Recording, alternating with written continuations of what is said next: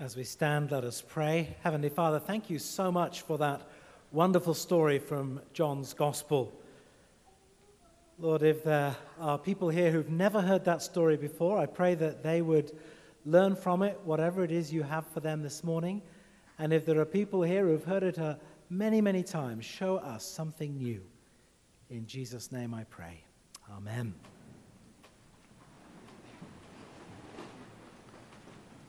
Wow, after a story like that, you hardly need a sermon. But no, I'm not going to let you get away with that. If only. Two poignant words that people so often cry in the face of disappointment, grief, or loss.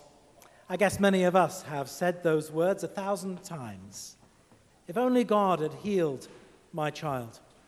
If only God would change my circumstances. If only God would stop the pain. If only. Well, the first thing that Lazarus' sister Martha says to Jesus is, Lord, if only you had been here, my brother wouldn't have died. I've often wondered, was that a statement of faith or a statement of blame? If only you'd been here, he'd be alive. Faith, or if only you had come, he wouldn't be dead. Blame. Well, maybe it was both. But I'm getting ahead of myself, for the story begins some 20 verses before that exchange between Jesus and Martha. And St. John sets the scene at the beginning for this seventh sign, this last and great miracle in this gospel before the resurrection of Jesus himself. And if we go back to the beginning of this account, we learn that when Lazarus had become gravely ill, Mary and Martha had sent a message to Jesus saying in verse 3, Lord, he whom you love is ill. Seems pretty clear from the Gospels that Jesus had a special relationship with this family. He had a particular affection for Lazarus and Martha and Mary. He had been in their home a number of times. They were friends. It's interesting that the sisters didn't ask Jesus to come straight away, although I get the impression that was rather what they were hoping for. Of course, there are many times in life when we don't quite know what we should ask for from Jesus, and it's enough just to tell him what's going on. But if indeed Mary and Martha had expected Jesus to come immediately when he got their message, he didn't. But, verse 4, when Jesus heard it, he said, this illness does not lead to death, rather it is for God's glory, so that the Son of God may be glorified through it. Accordingly, though Jesus loved Martha and her sister and Lazarus, after having heard that Lazarus was ill, he stayed 2 days longer in the place where he was. No wonder Martha greeted him with her, if only. If you had been here, my brother wouldn't have died. And yet, though unknown to Martha at the time, the truth was that the delay of Jesus in responding to Mary and Martha's plea for help, that delay was for a purpose.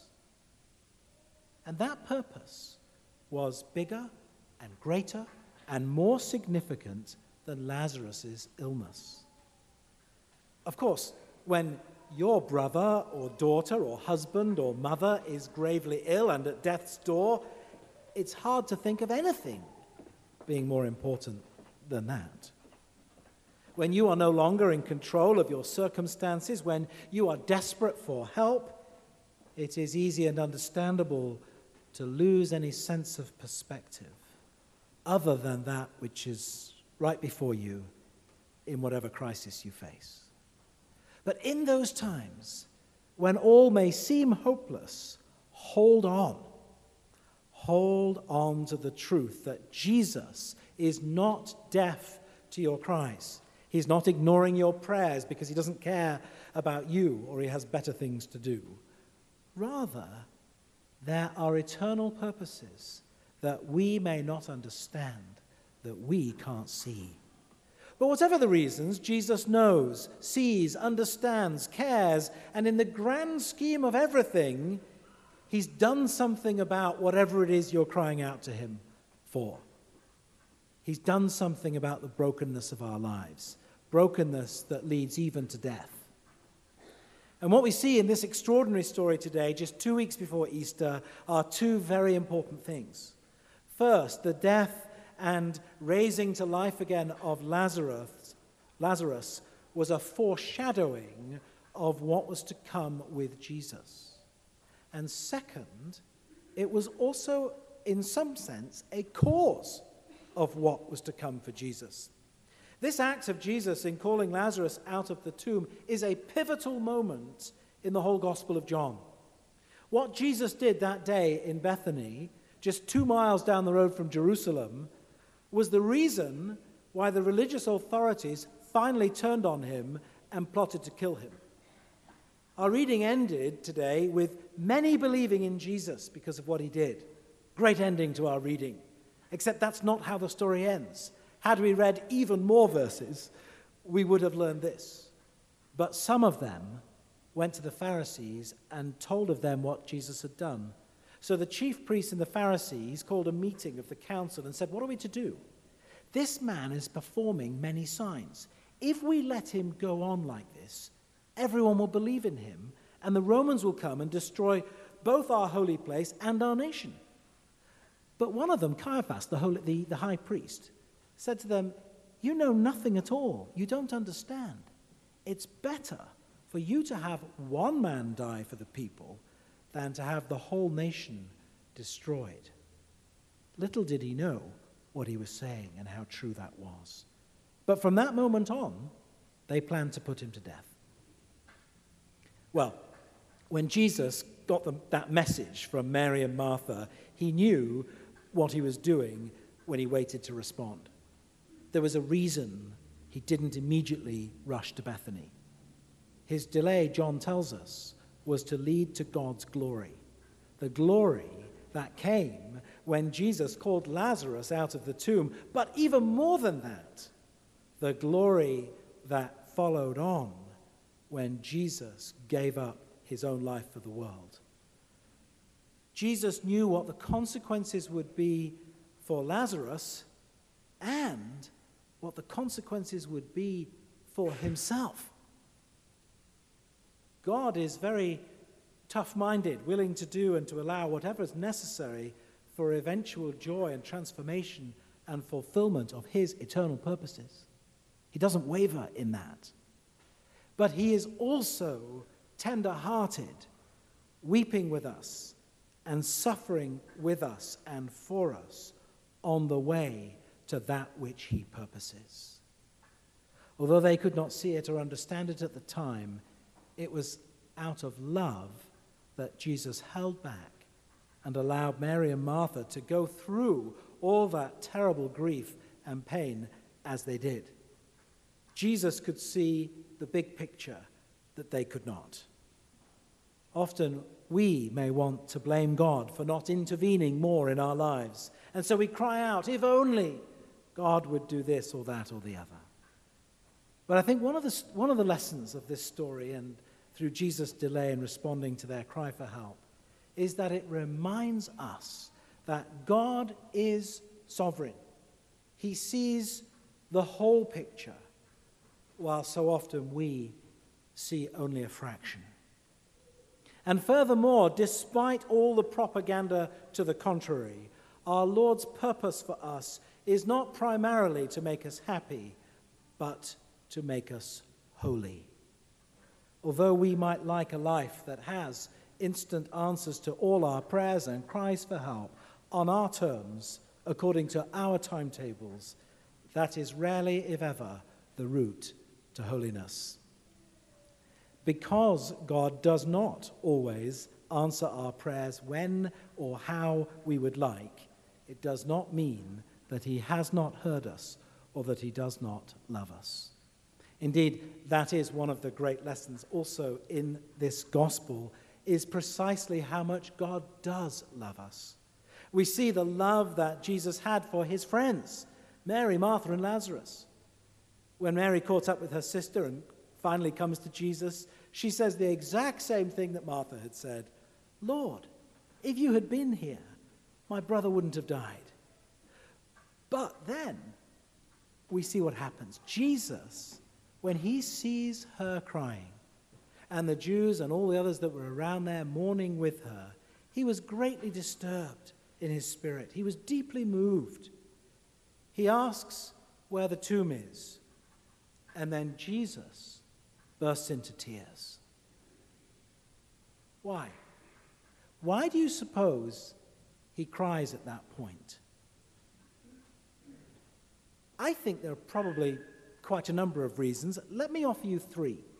First, Jesus wasn't playing games. He wasn't pulling cosmic strings and kind of play-acting his upsetness because he knew what was to come.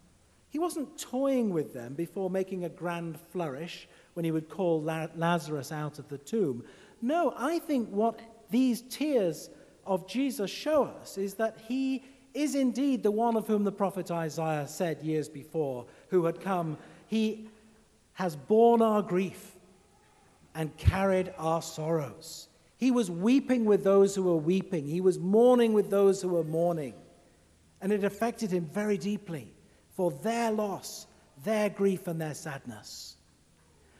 Second, as Jesus was confronted by all of this, their tear-stained faces and all of those around them, I think that all of that emotion may well have stirred something up within him, something of his own deep sorrow and sadness. You know, if you walk into a room where people are beside themselves with grief, it's hard for that not to happen. When I walk into those situations at a hospital bedside or in a living room where someone has just received terrible news, I often find that the grief and the sorrow that I carry in my own heart gets stirred up. You know, last weekend at our healing service on the Saturday night, as I prayed for one person in particular, I had tears streaming down my face. Yes, that was partly as I felt their pain and their suffering in the one who had come for prayer.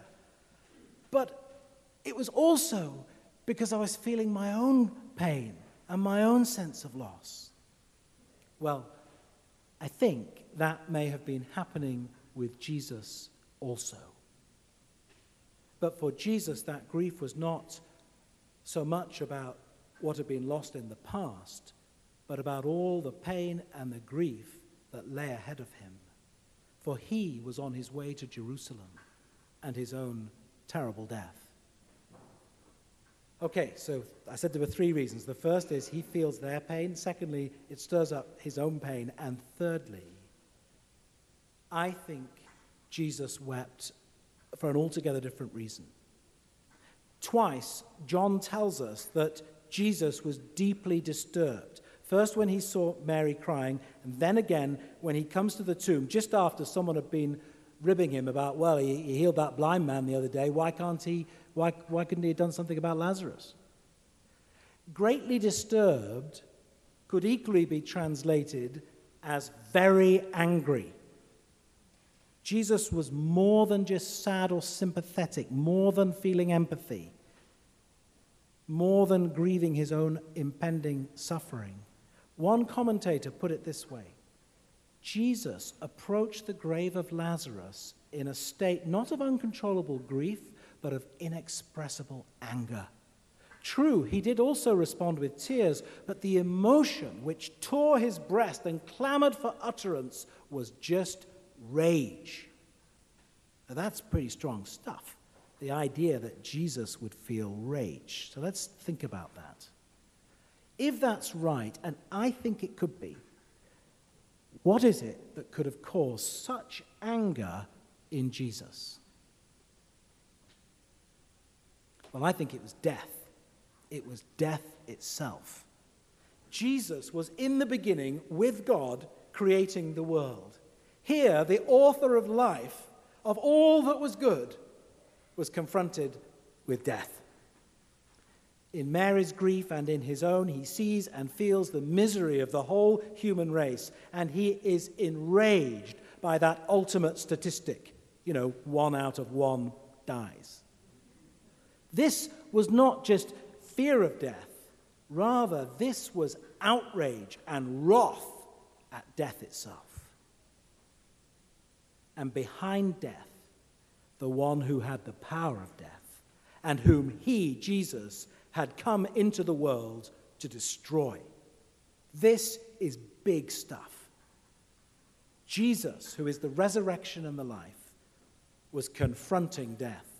And in a short while, he was going on to Jerusalem to do that business with death and Satan and the enemy once and for all through his own death on the cross. But here, Jesus demonstrates that he was who he said he was, that he is indeed the resurrection and the life. And so he calls Lazarus, who's been dead 4 days, he calls him out of the tomb. I think one of the many powerful lessons from our scriptures this morning is that there is no situation which is too big or too difficult or is somehow beyond God's help. With God, there is always hope. Indeed, is not that the story of the Bible from cover to cover? It is the story of God transforming seemingly hopeless situations into opportunities for showing his glory. But it's one thing to believe that Jesus has the power to raise us from the dead on some future date, but it's quite another to believe that Jesus can do something about our lives in the here and now.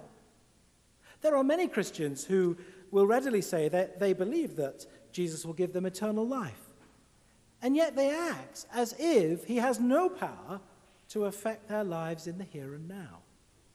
They are like Martha saying, "Lord, I know that Lazarus will rise on the last day," not realizing that Jesus will raise him on that day. If Jesus has the power to give us life after death, then he certainly has the power to give us life before death. The hope we have as Christians is not just hope for the future, hope for tomorrow, hope for life after death. It is that, it's all of that, yes. But it's also hope for life today. Life that comes to us even in the waste places of our lives. Life that comes through the Holy Spirit as we allow him to breathe his life and love into our hearts. In Ezekiel's dream, once he had asked the Spirit to breathe life into those bodies. He no longer faced a valley of bones, but a large army prepared for action. And God still works in the midst of dryness and deadness to bring his people back to life, to make them ready for action in his service, in his kingdom. God doesn't breathe his life into us so we can get high on some spiritual oxygen. He breathes his life into us so that we can be empowered to follow Jesus, to serve him with our lives, and to reach out to others in their places of deadness with the power of his life-giving Spirit. The Lord of Ezekiel's vision, who brought life where there had been only death, and the Lord who raised Lazarus from the dead with a word, is the same Lord whom we worship here today. So let me ask you this. When you consider the fields of dry bones in your life, or perhaps in those whom you love, what do you do with that? Do you sit and wallow in your misery and despair? Certainly easy enough to do. It's interesting when we encounter Mary and Martha in Luke's gospel, you may recall Mary is kind of the heroine. She's the one who's sitting at Jesus' feet, listening to what he said, choosing the better part. Martha, meanwhile, is bustling around and getting all mad at everybody because Mary's not doing any work, and she's not exactly the star. Here, it's all reversed. Whereas it's Martha who gets up and goes out to meet Jesus, Mary, it seems, is kind of debilitated in her grief, in her disappointment. Maybe she was really angry with Jesus, I don't know. But I love what the text says after Jesus had arrived just at the edge of Bethany and he talked with Martha. And then, verse 28, Martha goes back to the house and calls her sister and speaks to her privately and says to Mary, "The teacher is here and is calling for you." Do you hear that? Commentator Frederick Bruner writes, "Sad, depressed Mary, who could not honestly, like her more ebullient sister Martha, go out to meet the tardy Jesus, this unworthy Mary is given Jesus' worthy invitation. The teacher is here and he's asking for you." And that's true this morning. So ask the Lord to send his Holy Spirit once again, to breathe his life and health and strength into your hearts, into your minds, into your marriages and families, into our church and our community, in order that others would see the glory of God, that others would see in you the truth and the vitality of the hope we have as Christians, hope that persists against all odds, hope that is based on Jesus, the one who is the resurrection and the life. Now, I say that not in any triumphalist sense, knowing all too well in my own life that sometimes Jesus doesn't seem to come in time. If I may quote Bruner again, we who read this gospel story today know the end of the story and so have some relief. But this hurting family, and every other hurting family before and since, does not know future particulars at all, and so is very vulnerable. African-American author and activist James Baldwin wrote this: "The Lord never seems to get there when you want him, but when he arrives, he's always on time." And surely that fits very well our gospel story this morning, in the end. But it doesn't at first lessen the pain of the grieving parties in their now. And so we are called to live in the now and the not yet. Christ, the Lord of life, still invites the world to come to him. Death is inevitable for all of us, but Christ has won the victory over death, and he shares that victory with all who repent and believe in him as their Savior and as their Lord. To respond to Christ's invitation is to die to yourself. But to die, in this sense, is to begin to live. As for Jesus, so for us, death leads to resurrection. As the great missionary Jim Elliot once said, "He is no fool who gives away what he cannot keep in order to gain what he cannot lose." Jesus said, "I am the resurrection and the life. Those who believe in me, even though they die, will live. And everyone who believes in me will never die." And after he said that, he turns to his dear friend Martha and asked her, "Do you believe this?" Well, this morning, the teacher is here, and he is calling for you. And he asks you, and he asks me, do you believe me? Will you trust me? Amen.